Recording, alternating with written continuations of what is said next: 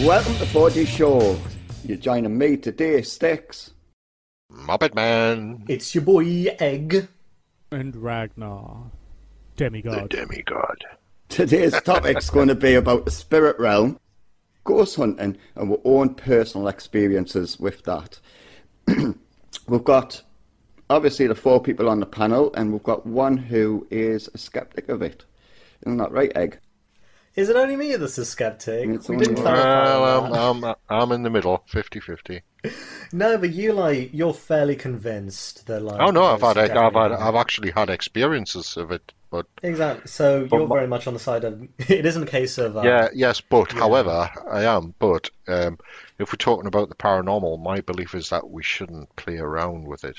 And I know there's certain members on here that believe that is not the case. Yeah, I believe we should play around with it. It's to me, it's an adventure, and it's great. It gets the evidence to prove that it's real because there's so much question around it. I mean, ghosts famously have been just a massive historical instance of paranormal activity because it really just does stem from what happens after we leave.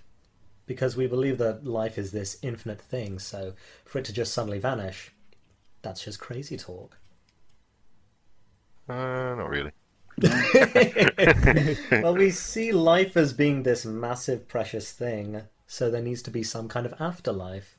I think the belief of an afterlife, it makes you feel better about yourself, to know that there's going to be life after what you're doing, because then life would just be, well, let's just say shit. Well, life is like, that's all you got, so you better make the most of it. But yeah, that's the reason why we do see ghosts, spirits, kind of like ideas of ancestors returning to say hello for a visit. Or Right. Well, the John I'll Lee give you. poltergeist, I'll like give that's you an everywhere. I'll give you an example, a real life example for myself that happened years ago when I was 16. When my father died. There was a situation about, I think it was about a week after he had died. My brother had been, well, I was upstairs, my brother was downstairs, and he come rushing upstairs, claiming that somebody was walking behind him. He got panicked, he come run upstairs, and I, obviously being young, I just literally took the mickey out of him, until I went down. Well, my mother had came in because she was out, sorry, she came in. He told her, and I got told off. Anyway, I was laughing, and as I walked into the kitchen, the tin opener, which were the old metal ones at the time, they picked itself up in front of us and slammed itself down onto the washing machine.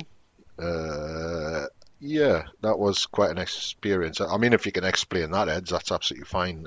It's not my responsibility. It's not my responsibility to be explaining that kind of individual situation. Yeah, Out of that whole But- that whole experience there, the only thing I got out of that was you had washing machines back then? that's right. Wah. Yeah, what was it like in the 18th century? Yeah, a long time ago. Well, but here's the thing: there was a reason behind it. What it was is, me nana, me dad's mother, was actually, she hadn't passed away, but she was very, very ill. And some people believe that the spirit realm will actually visit you and let you know where, because we didn't keep in touch with her. And at that time, when it happened, we did find out that she was very, very unwell at the time. So, well, whether you believe it or not, it's up to yourself. But that's the only way I can sort of figure it out, and put the pieces of the puzzle together for the reason why. Because it did, after that instance, it never ever happened again. So basically, like a message to turn around and say, look, family member's not well. Yeah. Type of thing. I mean, I've heard that myself, that spirits will give you messages and they'll do it in funny ways. Yeah, I don't think it was so much a message. It was just, I mean, there was no like verbal message or anything. It was just a little bit of a haunting, just to sort of prick your ears up to say, well, something's going on. Yeah, or you need to investigate. I'm not saying that's the case. I don't know, but who knows? It was a disturbance in the force. In the force, absolutely. Yeah, that's right. Disturbance in the force. I like that one. What did they use for like that sort of stuff back in the day? You know what I mean? Like for right now, we've got like electronics and stuff like that that can actually do ghost recordings and stuff like that. What would they have used back then? Well, You know, was it just like a box or with two little like metal antenna-y things? I think for the most part, it wasn't related to. I mean, the electrical innovations of like the 18th century. That's kind of what then sparked this whole like we can science ghosts up and like try and make it electronic and try and read them in a way that's quantitative. But back in the day, of course, it was just all about spiritual mediums, people who could get into contact, those who could do spirit readings, and those who were able to tell signs from nature. It's only fairly recently where things have gone electronic. Yeah, absolutely. I mean, personally, I believe that a lot of the psychics are just, well, they're a load of shit. Yeah. They're I predators. think probably about 99%. However, there is that 1%, in my opinion, who do get right. And I don't think the 1% tend to be on TV. They're all about just say guessing you things, you know. Once they think they've got like an inclination of like you actually, you know, given a hint that they've got the right angle, they'll use that and then they'll try and guess around that until they think that they've got the right angle again, and then keep doing it. So it's basically at the minute, psychics are just like a guessing game, really, isn't it? It's cold reading, yeah, and also inclination. Good word, Rags. I'm sorry, I I read was that one. using like a big word there. That's No, a great weekly one. word. So basically, I went to a spiritualist church with one of my friends, and this just highlights how easy it'll read. And all the way through, she was rubbing her neck. All the way through this, she was rubbing her neck. And sure enough, the guy who was doing it, halfway through his reading, went, and I'm coming to someone who's got a very sore shoulder or neck. But could he not have just been standing watching? Well, exactly. And this is the point. Because she'd been rubbing her shoulder and neck, you know, he's mentioned it. And he was like telling her, oh, you don't have to worry about this. Considering she had been talking prior that she didn't know what was wrong. And it had been like that for a week and she was a bit worried. So he's obviously cocked his ears during the time he was sitting resting and we were all doing what we were doing. Listened in and tried to use it because everything else he gave her was just way off mark. You know, completely.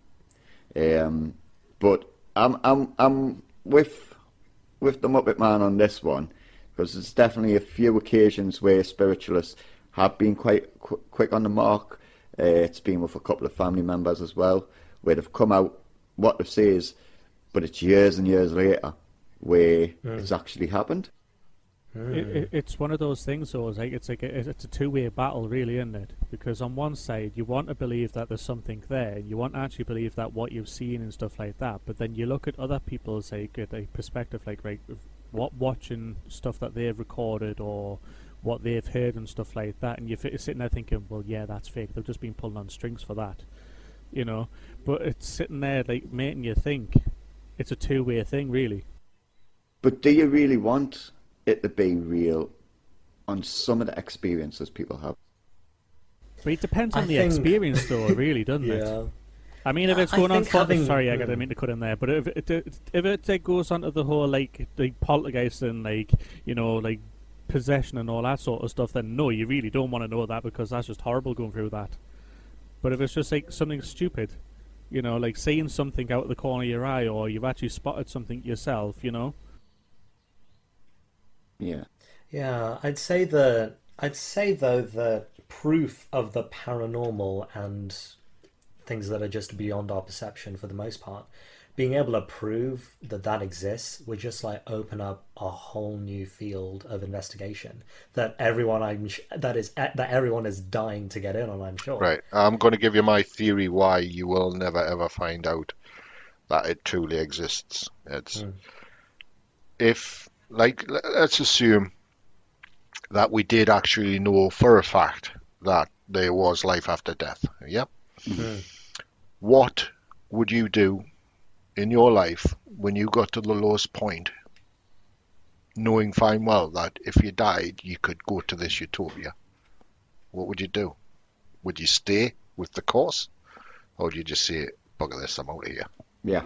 Well, yeah, that's kind of the issue that happened when Christianity started up, alleging that they had this massive paradise in heaven if you died. So the Christians started basically executing by police by going over to Roman empires and then just asking to be put to death. So then all of like the Christian clergy at the time then had to make suicide a sin to stop all the Christians from killing themselves. Yeah, but but you were talking about like modern day, aren't we? If you could scientifically prove that there was life after death, you at your lowest point in time in your life, which we've all been there, you would just say, "Sod it, I'm out of here." No. Well, it could also be a case where you're really tied to the earthly plane. It's a big investment to then suddenly go, okay, I'm picking bags and moving to Saudi Arabia. It might be wonderful over there and you might be very nicely welcomed, but you're leaving behind everybody else. And unless you're willing to like suicide pact with everybody you love so you can all go to paradise together, the logistics just aren't there. I know, but I don't know. There is a point with first-hand experience where you can hit that low, where the people you love and you care for just on your mind. I'm with Motor Man on this one, that if you hit that low and you knew for a fact that taking your life, you're going to paradise. I feel like that happens. Yeah, I feel like that happens anyway with. It does. You can get to the point where it just and sadly the people end up doing it. But at the end of the day, I think if you knew something was there, it would make that choice easier. A lot easier, wouldn't it? That's the point. It would be so much easier, wouldn't it? It's like human nature, though, you know what I mean? We all explore things that we've actually getting like a slight glimpse of. You know, it's like planting a seed in it. Oh, if you actually do this, you will go to heaven or something like that. If you do this, you'll go to hell. Somebody's like planted that seed in your head and make you sit and think things, right? But like over the years, if you think about it, we actually explore things that we don't really understand, don't we? Yeah. You know, it's like especially down to ghosts and stuff like that. Look at how many like people are actually out investigating ghosts and stuff like that. I mean, out of all of the TV shows, say like 10 TV shows that have actually like, I don't know, we use TAPS or Ghost Investigators or something like that, maybe one out of those like 10 like shows, there'll actually be something real there, you know. But do you not think that's why we do the ghost hunting, to get the proof, just to satisfy ourselves? Is it like closure though? Is it like we need closure because we've heard about it or somebody's told us a story about it that we want to go investigate it? Is it like just closure in ourselves? Once we've actually gotten that closure and stuff like that, are we satisfied with that, or do we go and investigate more? I think once a being is kind of aware of their own mortality, the one that they're going to die, they're going to start thinking about, how can I avoid this? How can I make this not so? Is there a chance that death just isn't really a thing? And also I just kind of want to backpedal a little bit. When we're talking about like going off to paradise, that is, for the most part, a little bit, it's kind of outside the realm of ghosts. Because when we're looking at ghosts, we're seeing afterlife as you're stuck on Earth, but just like ooky spooky and not able to do very much. No, that's true. That's where you haven't found the tunnel, isn't it? I suppose, yeah, you're stuck in purgatory at that point, aren't you? But I mean, there is a belief, like myself, that someone can pass away, go to the other side, and still make contact if need be. I.e., like a situation where my granda had passed away.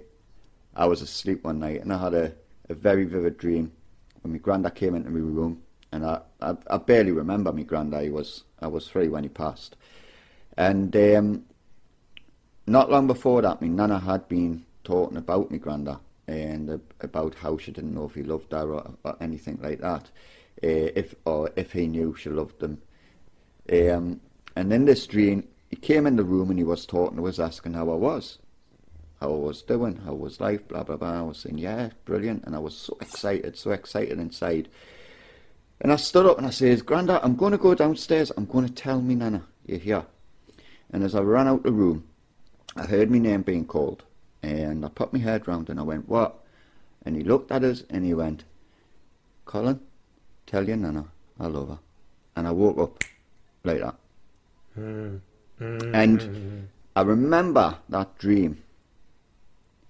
And it's never ever drifted from my memory. It's as vivid today as a memory, you know. Is like dreaming stuff like that though, is it really a dream? Or when we sleep, is that another gateway for us to actually see into the other side? Save it for the dreams episode. Because it's still technically related to the whole ghost side of things, you know, because having dreams of family members and stuff like that, you know. Is that actually like a gateway opening for them? Or are we just actually remembering things when we were kids? Or, you know, are we dreaming about stuff like that, you know?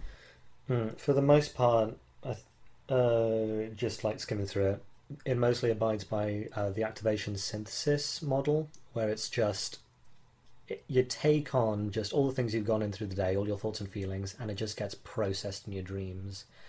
That's kind of like the filing system, isn't it? At the moment. Yeah, I take that on board, but what had been said, although, like I'd say, I mean, and I talked about it too, as you're talking about a very good month. She had mentioned it. So we're not talking about just the next day. It had happened in my dream. I know what you're saying, because there's things that can happen in your life, and then you dream about it on the night time, and you dream about it and dream about it and dream about it, you know. So whether that is the case, and it's our heads just playing tricks and having things that we would like to happen, or whether it's generally a spirit coming to you and speaking to you, you know. I also had a dream of my granddad who passed away last year, just a few months ago myself. And I had a couple of dreams with him, and for me it was like he never spoke to me. We were like at a kind of outside picnic underneath a parasol, and my grandma was there and she was talking. But my granddad, he was like completely silent. Yeah. And sometimes it is like, for me it was like, oh, well, that was a cute little gift almost to myself. Not necessarily like and it does feel like you're almost getting visited. But it just doesn't. I guess we just process those kind of stimuli differently. My belief, though, is that when you're asleep, I do agree with you that it's a filing system. That's what it is. Your brain is filing everything that's happened throughout the day. However, I believe you're in between worlds as well. I believe you are touching into the spirit realm, which would explain Stick's experience, because you've got the pineal gland, which, from my understanding, can't be explained. Yeah, the pineal. They can't go. Yeah, they can't go pineal. They can't go anywhere near it, can they? Because it's so deep in there, and is that like that thing that's like about the size of a pea somewhere buried in your brain?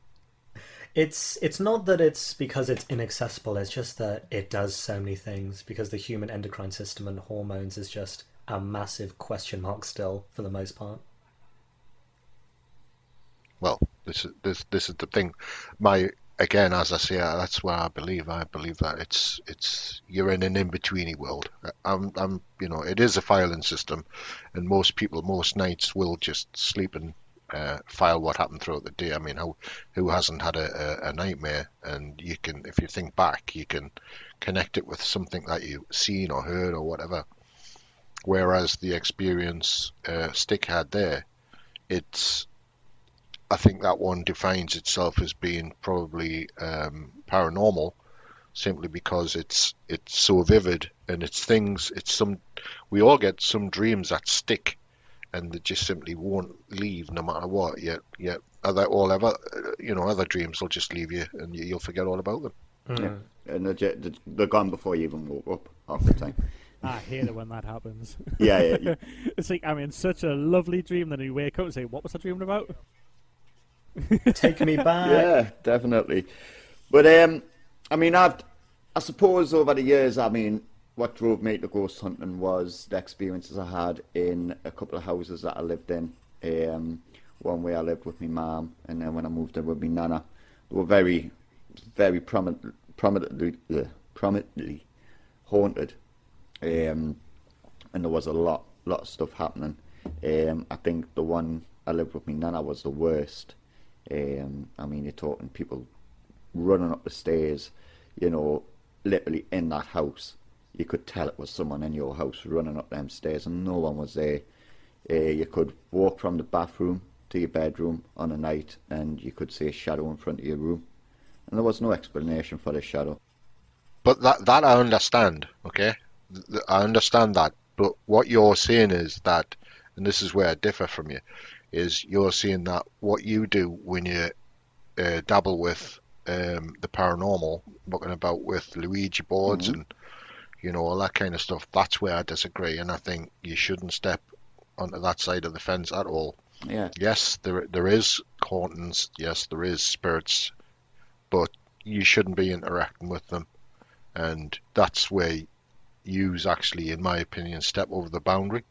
And I think you could inadvertently open a vortex, which, believe it or not, will release the spirits, and you certainly could invite a bad spirit through, and the problem is getting rid of them. Yeah, I thoroughly understand that. I mean, I've read plenty of articles that's turned around and says, you know, doing likes of Ouija boards, going in and investigating places, you can either get a spirit attached, or in a Ouija board case, you can open a portal and not shut it properly, which will let spirits come and go in that property unstopped, you know. So I thoroughly understand what you're saying, and the risk of it is so high. Unless you know the risks of what you're taking and what you're doing, you know, don't even go near it. Yeah, but if you're safe, if you're careful enough, you can play on a motorway, but would you do it? Yeah, I take your argument on that one. But at the same time, I think it's an addiction as well. I think it really starts to become an addiction, which is what drives you to have it. Yeah, it's like this rush. But I've kind of noticed in the time I've done me Ouija boards that as much as I believe in spirits, I believe a lot of Ouija boards is subconscious. I don't think it's always a spirit.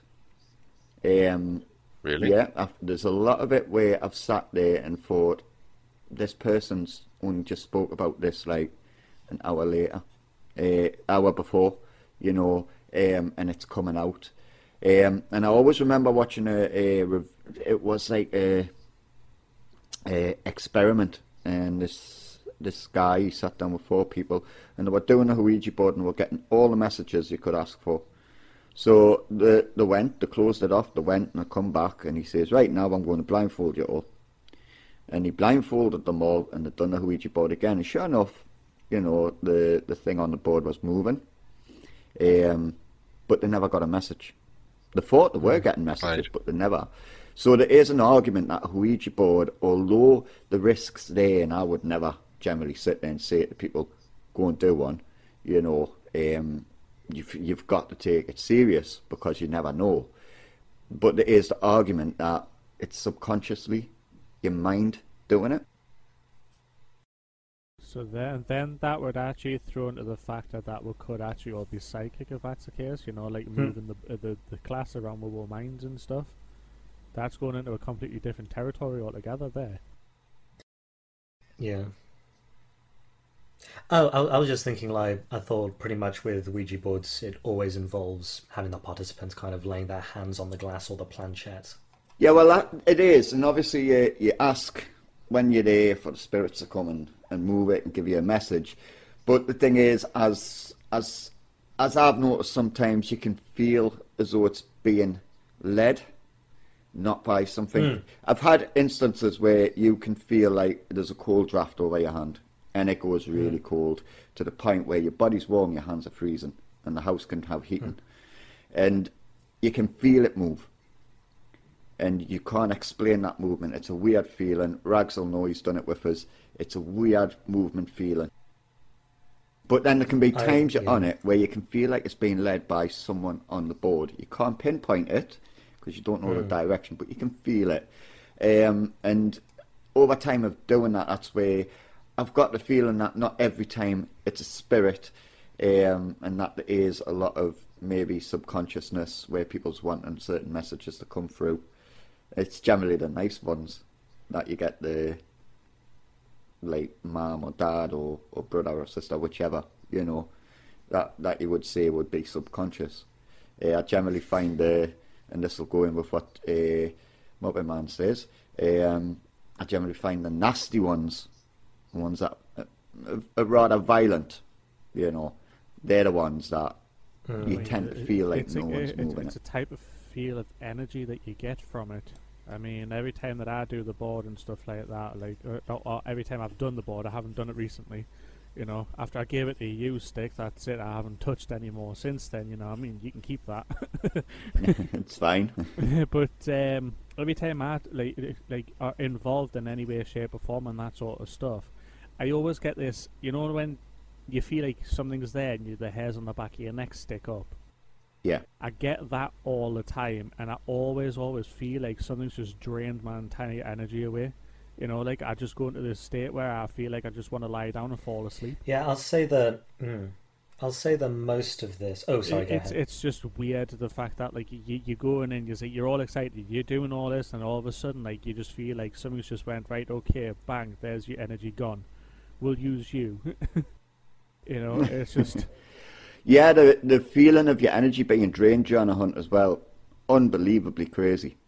You can be alive one minute, oh yeah, you can be alive, and then all of a sudden you go from high to low within minutes, if not seconds. I always remember when I'd done, was at a house we believed was haunted. To be fair, I think it was just a minor spirit, but what happened is I felt really tired. I was really tired and I had my hands on my head and I put my head down and over the spirit box you heard, Colin's dead. So I popped up and went, I'm not dead. And my friend looked over and he went, leave his energy alone and take mine. I've got plenty of energy for you to take. You've got no right to take his energy. So we're all just sitting there, and I give no word of a lie. That lad went from being high and bouncing around that house that night to nearly passing out on the floor. He was drained that much, and that was in a space of 5 minutes of saying that. And it was just so unbelievable to see how quick he went. I mean, his eyes were cross-eyeing and everything. Should you ever allow a spirit to take energy? I mean, was that a good thing to do, to tell a spirit to take energy? Because it's part of the adrenaline rush, I guess. Yeah, it's part of the adrenaline rush. I've done it loads. It's never led to a negative effect. I think the most negative effect you get is the drain on your body. And to be fair, even if you don't ask it to take your energy, it's going to take it. And that's due to the fact if you want any form of activity to happen when you're asking, they've got to have a form of energy to take to give you that activity. So it is a case of generally you're not giving permission for a spirit to enter, but you're generally saying the energy I've got, use that to give a sign, to say something, do something. 90% of the time it doesn't work. You're drained of energy, but it doesn't work. You know, you don't get much.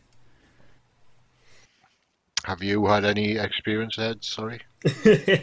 I personally have had no single experience that I'd call paranormal.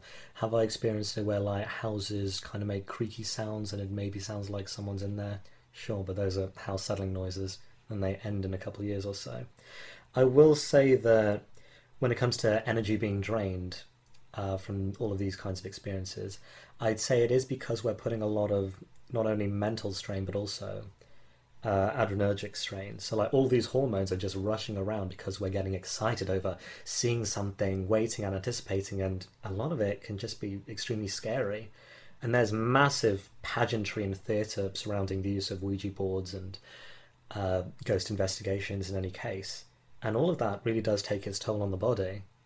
I mean, if you're talking about exiting a rest and digest state and then going into, like, I'm ready for anything to happen, something might creep up on me, something might be trying to take my energy. And if all of that's happening, then your body is going to be reacting to it.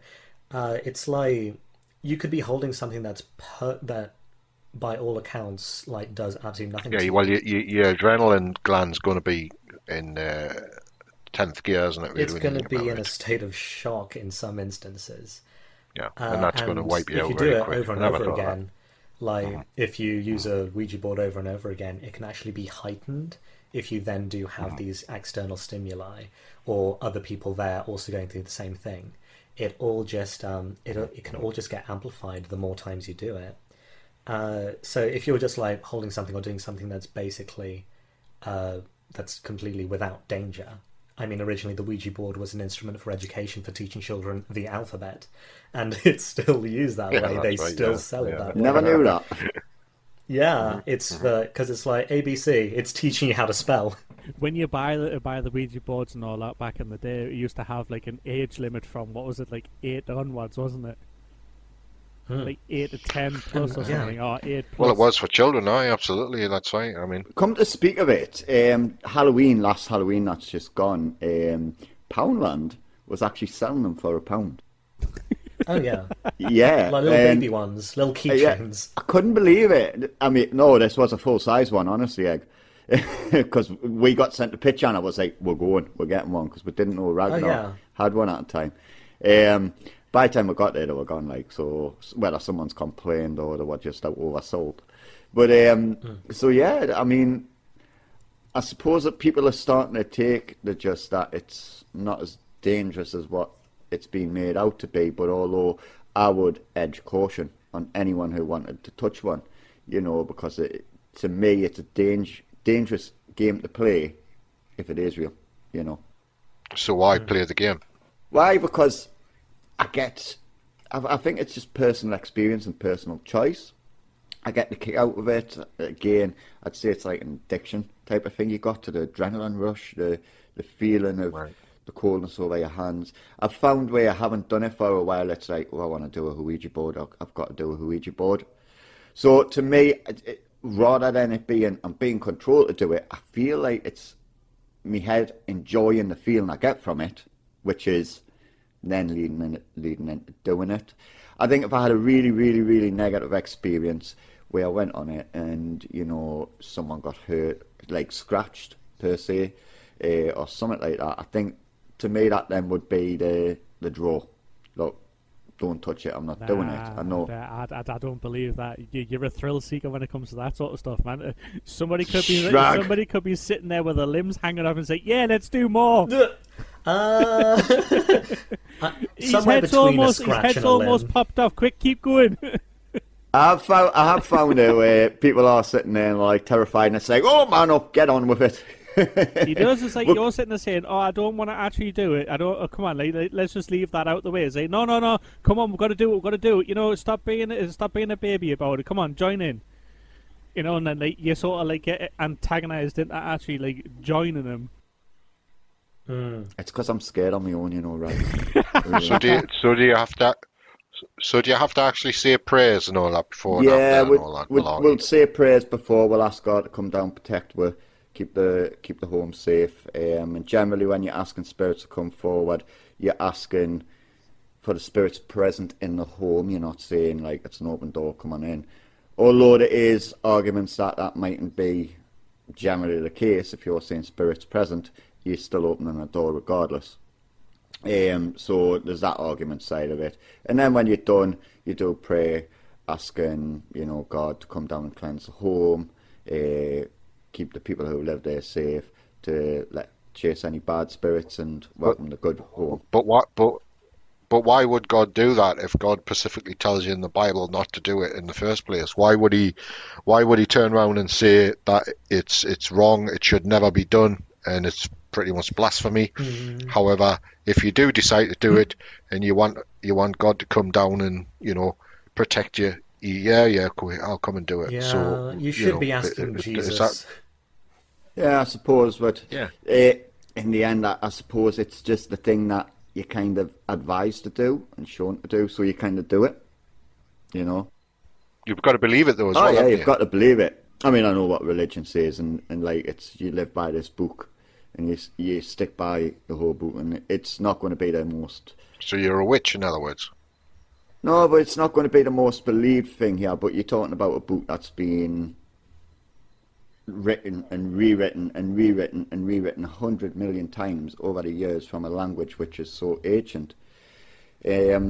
What I get from the Bible is that God's all loving and God cares.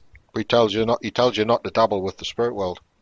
Well, he tells you not to do a lot of things, but he also forgives and loves. Oh, so that's the answer. Is it? It doesn't matter. You can do it anyway because he'll forgive you later on. Oh no, there's stipulation. How many times is he actually going to actually forgive you now? I mean, it's like, that sticks is actually on the board again, right? Okay, we'll forgive him this time. 20 episodes later, he's still sitting there saying, "For God's sake, if you're going to give up." Well, when Jesus died on the cross, he gave us he said, okay, all of your sins are erased as long as you accept me as your Lord and Saviour. That's the loophole. We can do everything we want. It's not technically a loophole, because there is a section in the Bible which clearly states to actually receive that forgiveness, you've got to forgive. It's a clear statement. You can't be forgiven unless you are willing to forgive the way you have been forgiven. So if you cannot do that, then God simply just, from what I gather from the book, I'm not speaking like this is definite, is that you won't be forgiven as many times. You've got to practice basically what you want. You have to seek penitence each time you sin. Yes. Yeah. So the simple fact is, when I go to God and say, look, I'm sorry, I've spoke to dead here, if I'm not sincere in that apology and I haven't forgiven people who's done wrong to me, then God's likely to look at it and go, sorry, son. Down you go. Down you go. Down you go. But I have said, with the many things in my life, I'd be surprised if God opens them pearly gates to us. I've pictured it now. God has forgiven you, but you are getting sent straight to hell. Well, I did say it, Rags, the other day. I says I'm expecting to walk up to the pearly gates and God to start laughing as I take a step and the clouds open up between us and I go forward. Oh yeah, the trapdoor. The elevator's gone from between under your feet.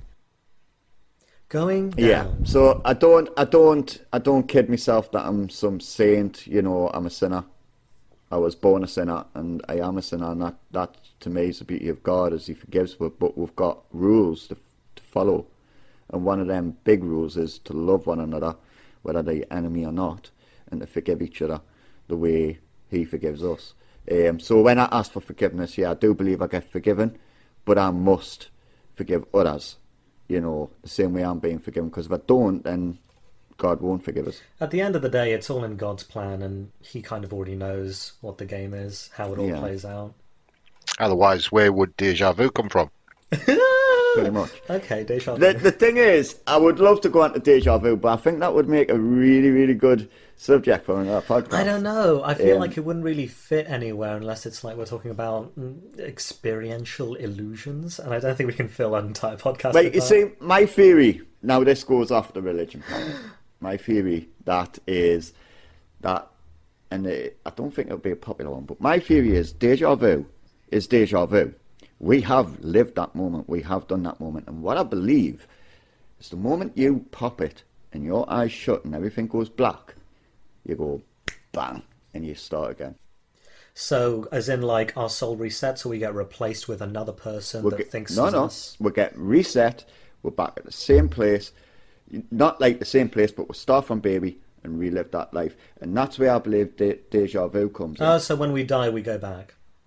Why would you come back? Why would you come back? Because why is the sky blue? I'm quite a believer that this is just some sort of simulation. Okay. The Matrix. The Matrix. Yeah. It's sort of a Matrix theory. He is the one. And I believe that's why that would happen, and it makes perfect sense to believe that you reset and you're in that time again. You're having a quick flash because there's been a glitch in the system of the simulation. You've remembered something that's happened, which would explain why we can't remember, because if you remembered, you would sit and go, "Had the fuck on, I just lived this life 2 weeks ago." Finally, you're saying something half reasonable. So you wouldn't just believe that it was a chemical imbalance that would, no matter, because thing about deja vu, you feel as though you've done this before, but I personally believe that it's just a chemical imbalance in your brain that makes you think that, because even when you're in the deja vu, you know you know that the deja vu is a deja vu. You pretty If much that makes nailed. sense. You hit the nail on the head. Yeah, but I've had deja vus where it's been really surreal, and you get panicky. Yeah. You're kind of like, shit, I'm going to die. Yeah, because it's because of the imbalance of the chemicals in your brain. You're a Gemini, so you're very imbalanced. No, egg, just keep that to yourself, man. I'm saving honestly. it for episode 16. Okay. But no, I believe I get what you're saying, because I have heard experts on videos where they've talked about deja vu, and they say it's something to do with one eye catching up with the other eye. So you've seen that place before because the other eye's catching up with that image that it's just. I never said I something believed there, it. man. I was just putting that point across. Yeah, at the end of the day, it's got to be explored, because if not, you'd get comments like, "How you're not looking at all sides, aren't you?" But It's mostly because the human brain is made. Well, I was going to say designed. You can believe it's designed, but it's evolved to just pick up on patterns. So if you know this predator strikes on this day and this time, with this many people, then you're more likely to survive. In the same way, we can pick up patterns that are absolutely not there, like in pareidolia, where we see faces in things that absolutely don't exist. everything, And deja that's right, vu yeah. is this temporal, similar situation going there, where we feel like we're seeing the same thing, but just at a different time.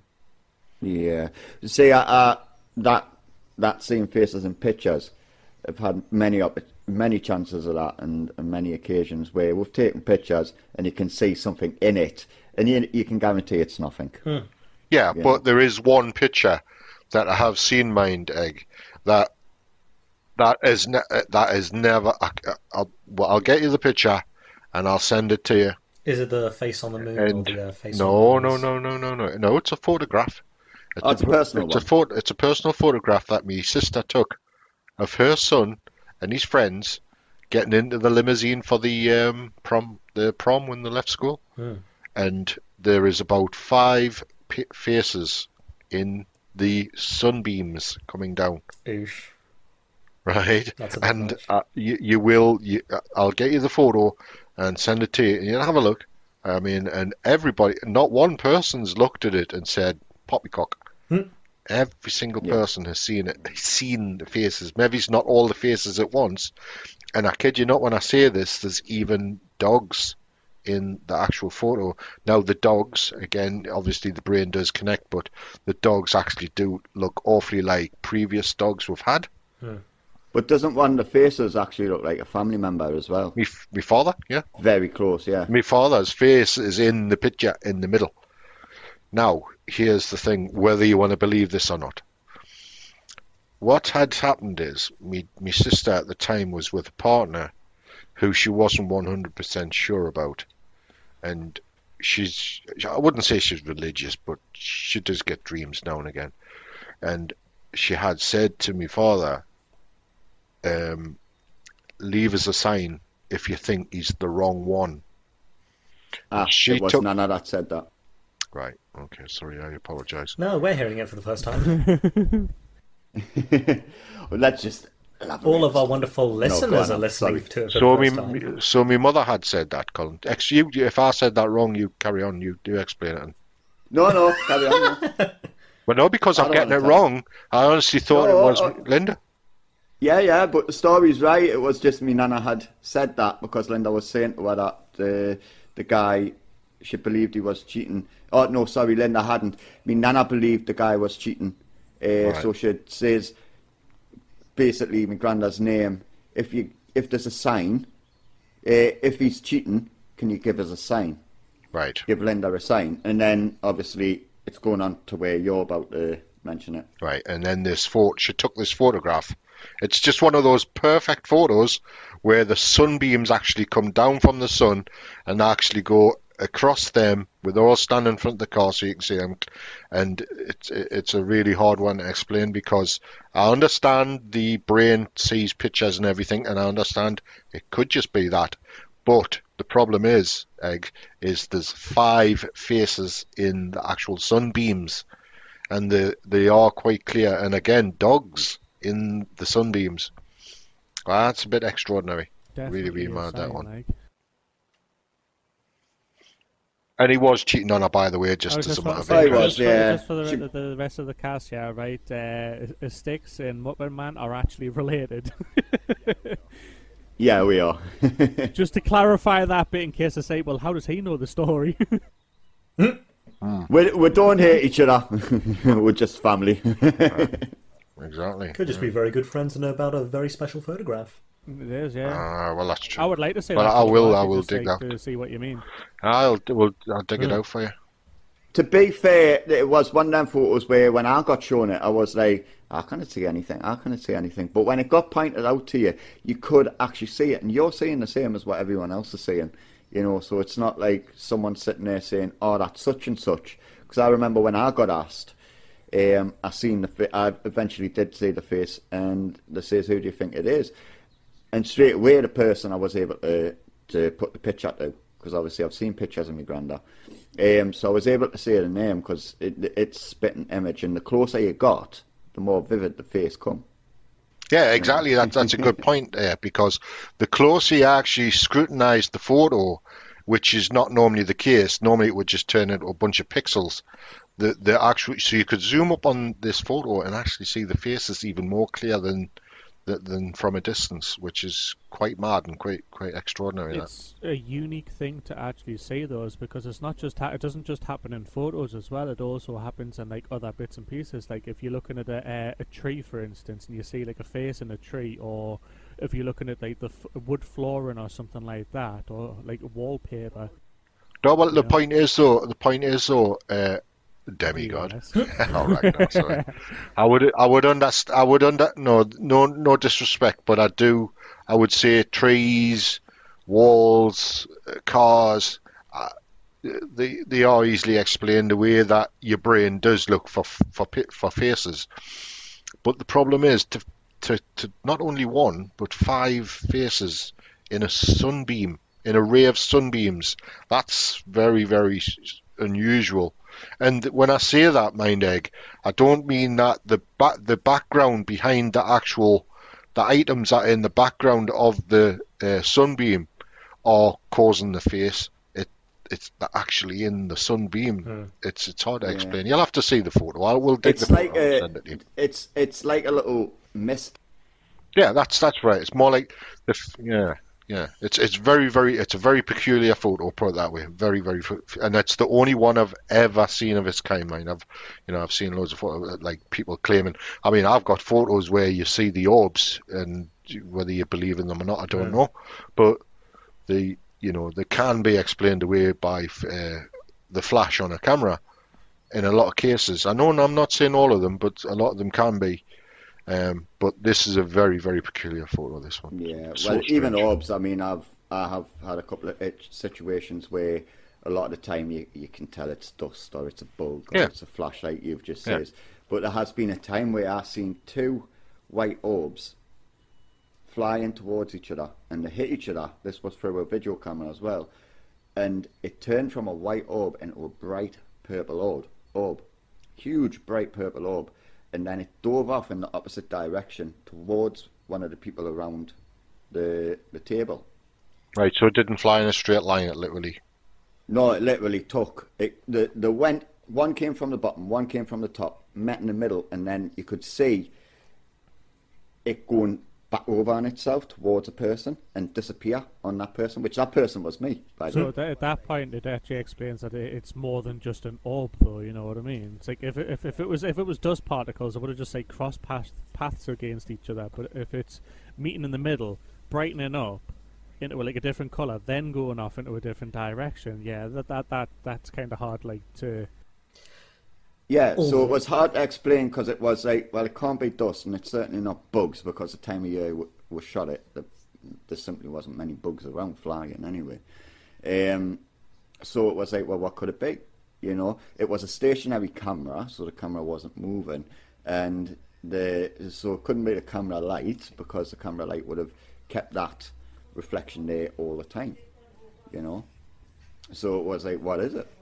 And the only thing I could put to it is that it was an orb, a spirit orb. Yeah, I'll say that the most likely situation that was happening there was it was a positively charged dust particle meeting a negatively charged dust particle. Because in my mind, that's like moving in a non-linear path with curves. That's extremely natural. If they were moving in like perfect straight lines, that would be supernatural. Them changing color, that can very much just be a case of the dust actually becoming refractive when they both collide, or just changing shape in such a way that the light hits in a different way. Going towards someone else, well, dust does what it wants at the end of the day.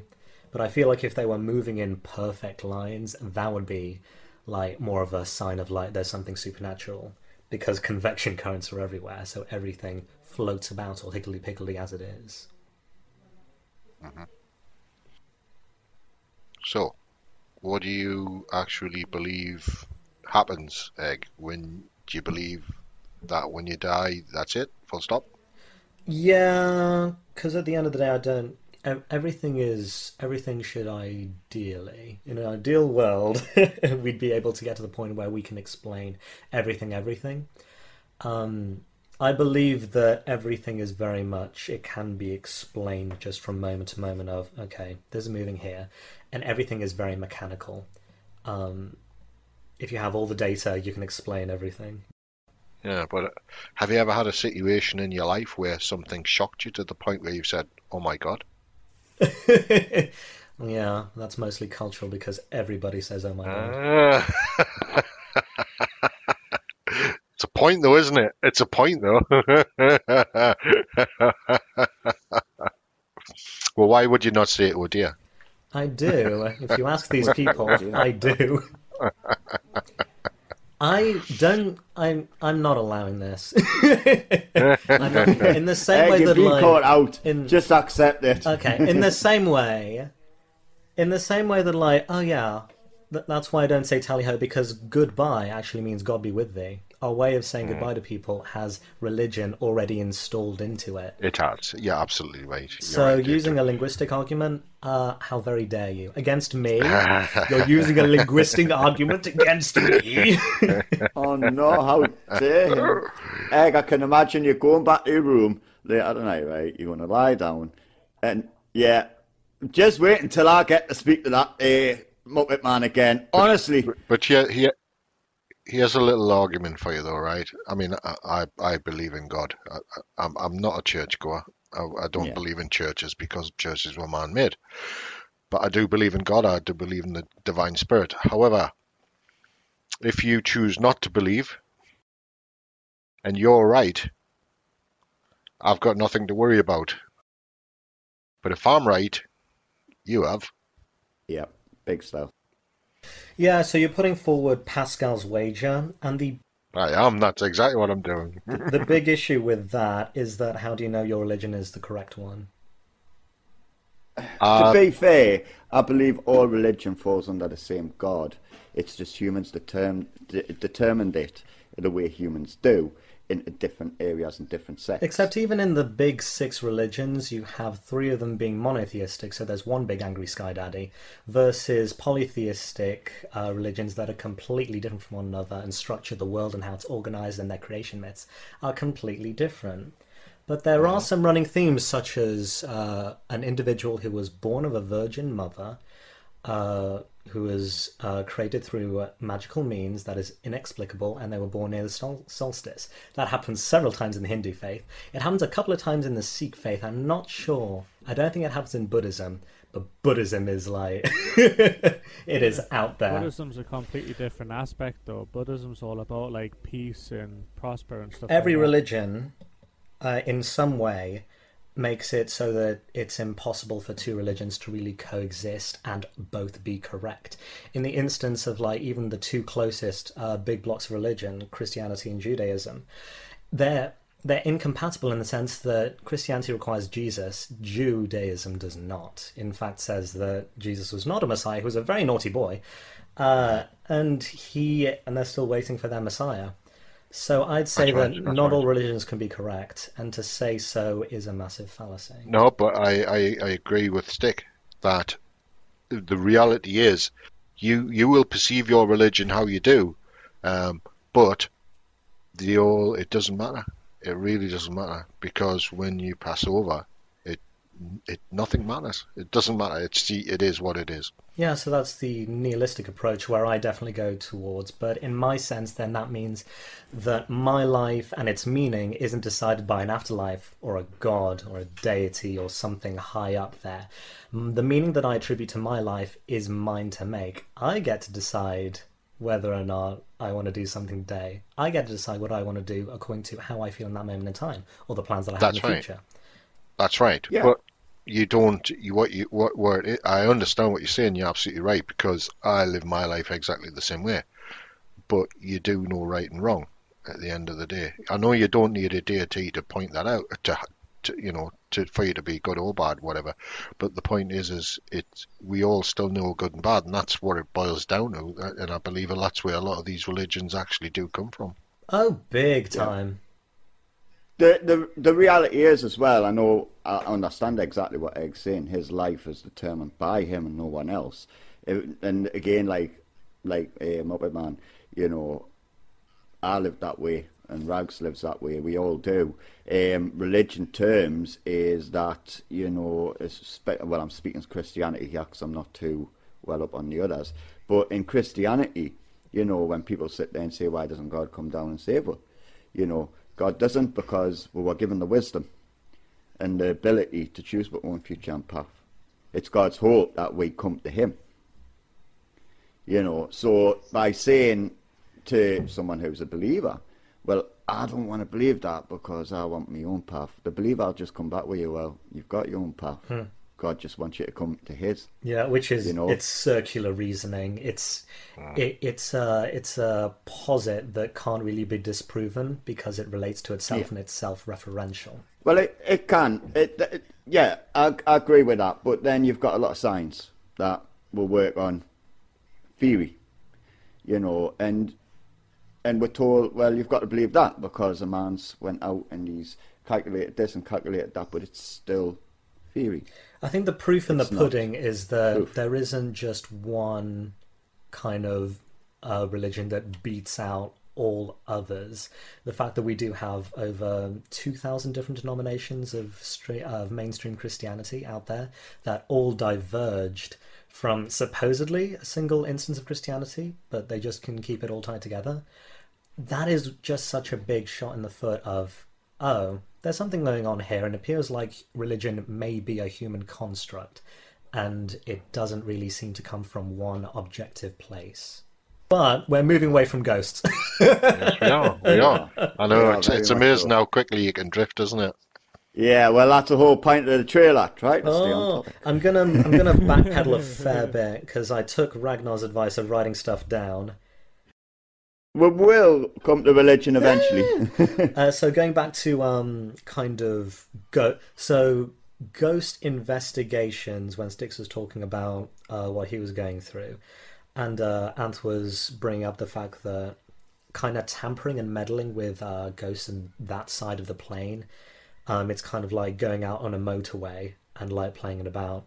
I will rebut that rather, and say that if there's a chance that you're able to discover new things and find out like information and get something down and to be able to know stuff, I think that's absolutely worth the risk. If there were £1,000 scattered across the motorway, I'm sure you would absolutely be tempted to go try and pick up some of those $20 notes.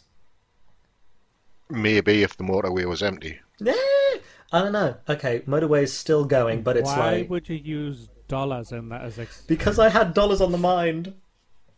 If you use that as the theory, you've got to use it the same as the Ouija boards. So basically, it would depend on the person on whether they would run onto the motorway or not. Yeah. I mean, how skint that person was, or how bad, or the lifestyle, would they run on the motorways? And it's the same with a Ouija board, I suppose. It depends on the person, depends on whether they're going to take that risk, that it's real or not. And how many positive experiences have you had? Positive experiences on the Ouija board, I would say I've had on a total out of 15 attempts, probably 2. So that leaves 13 negative, yes? Yes, 13 negative events. Hoi. So we're getting back to the motorway again. Would you run on that road while there's articulated lorries coming by at 70 miles an hour? Of course not, you wouldn't.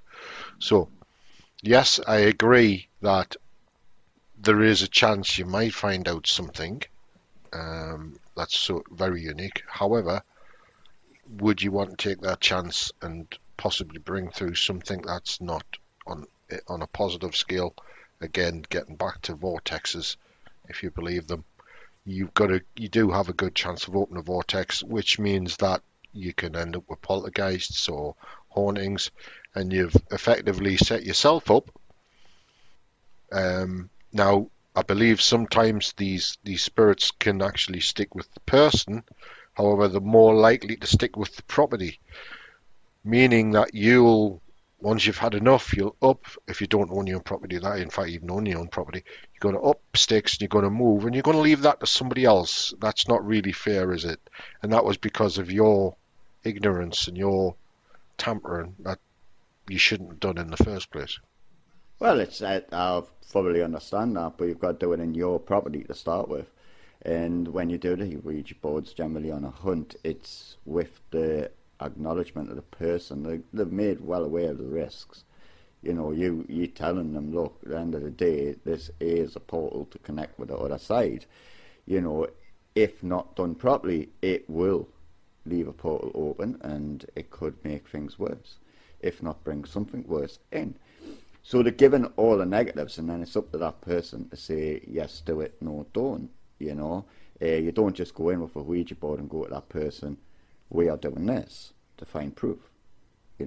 That's an unfair situation, completely unfair, because then you're putting that person in a position where they might be uncomfortable. Is there any situations where people have dabbled with the paranormal and after the situation getting an experience where it's been negative and affected that person's ability to function normally in life? I've read a few articles where people have claimed that it severely affected their lives badly. So we're playing Russian roulette, yes? Oh yeah, I'll agree with you. It's a Russian roulette game. You don't know if it's true or not.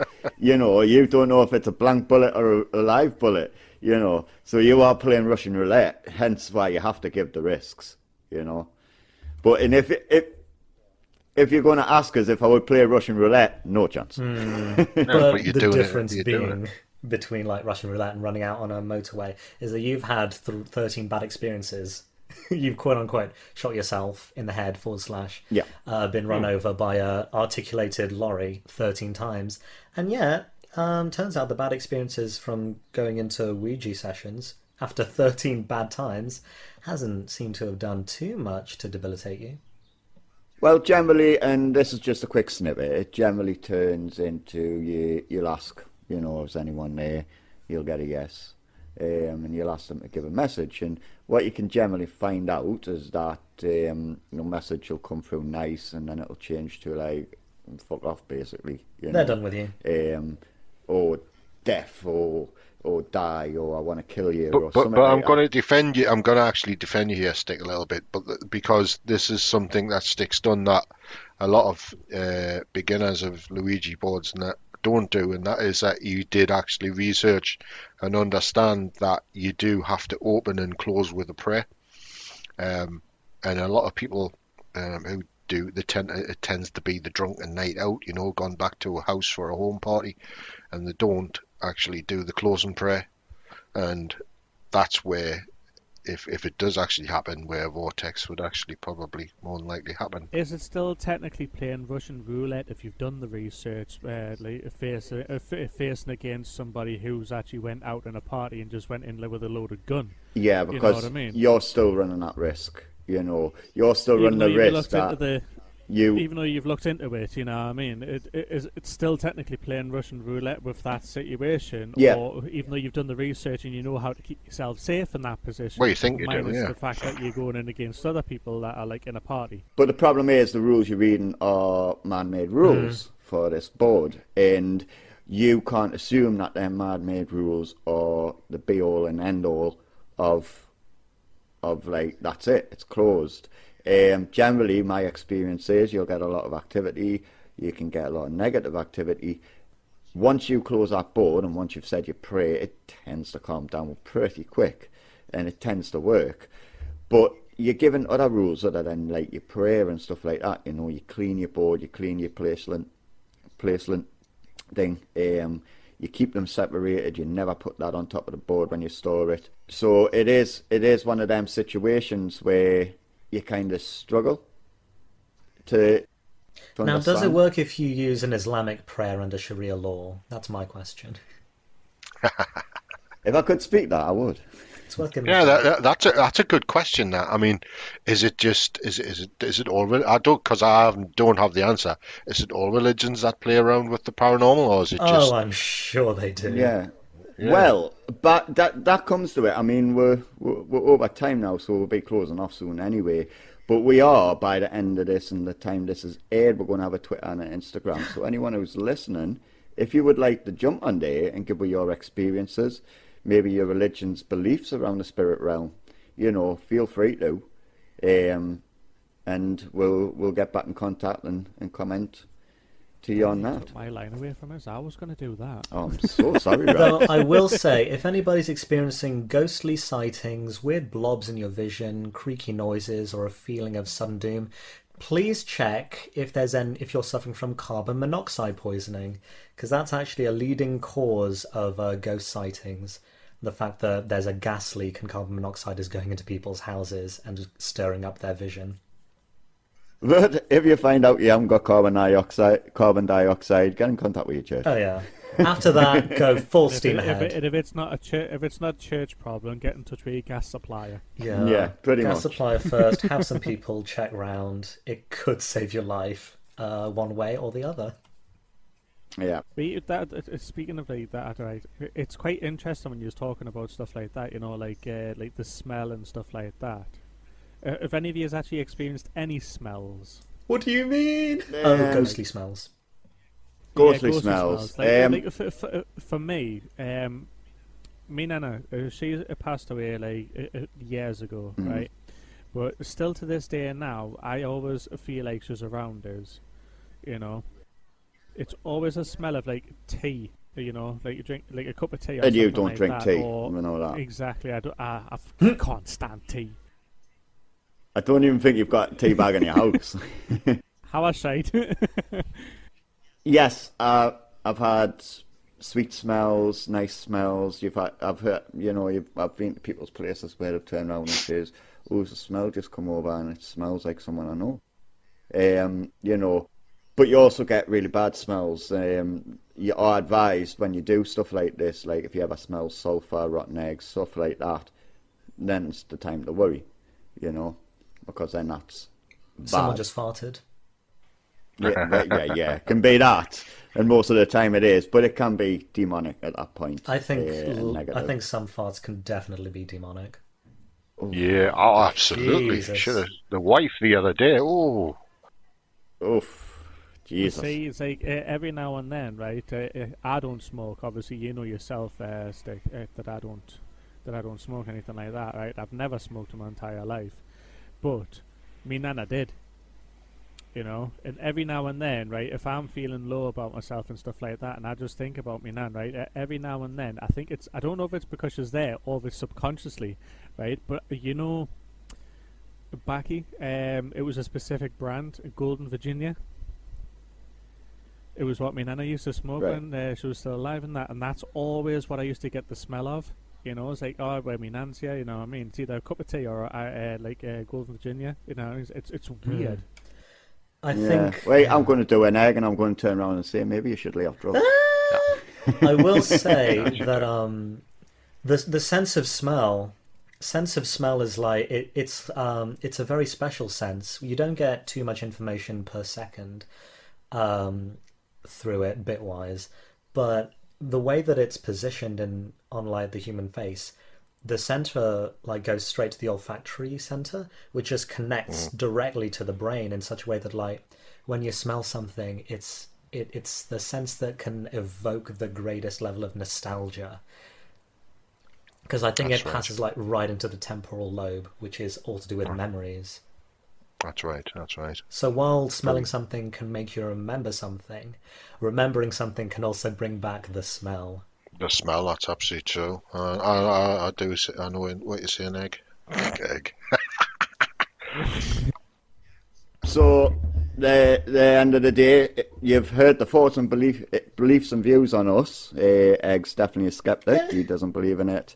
And us three tend to have some have a very hesitant view, Muppet Man, and some like to go a bit deeper. So, like I say, we're going to have a Twitter and an Instagram by the time this is aired. So, if you would like to pop on there, leave your experiences and your views on the past on the dead, then please do. We'll be happy to hear from you. And don't forget, it would be kind of interesting to actually read into that sort of stuff, and maybe in the start of like the next episode, like read one or two of the comments on Yeah. You know what I mean? It's like, from previous. And what? That'd be What is the next episode? depending on the program you're listening on, if you would like to drop a follow, a like, and the next episode will be up on the Monday, where we'll be talking about Easter. Da da da. It's actually Easter we're talking about. It's Easter. It doesn't have to be the religious side of Easter. It's Easter in general. Ooh, so we actually get to sit and talk about like how we can get fat on chocolate and stuff yeah. like Put that. it in your mouth, Yes. chew, swallow. Right, well, So I'm going to sign off, but I'm going to throw one spanner in the works here. yes, The human species is the only species on this planet that cannot look directly at the sun, which means we're not actually from this planet. And because of that, we were actually put here by aliens. Okay, now we're talking. Ooh. Well, believe it or not, that actually throws us into an episode maybe later on down the line. I believe it's for season 2. Look it up, it's true. Nobody can explain why we're the only species on the planet that cannot look directly at the sun. It's got to be something in Yeah, there. we'll definitely have to look at that one on the podcast. I think you should do that, yeah. Thank you very much for joining with 4J Show. Hope you have a nice day. Take care now. Bye-bye. Bye bye. Goodbye.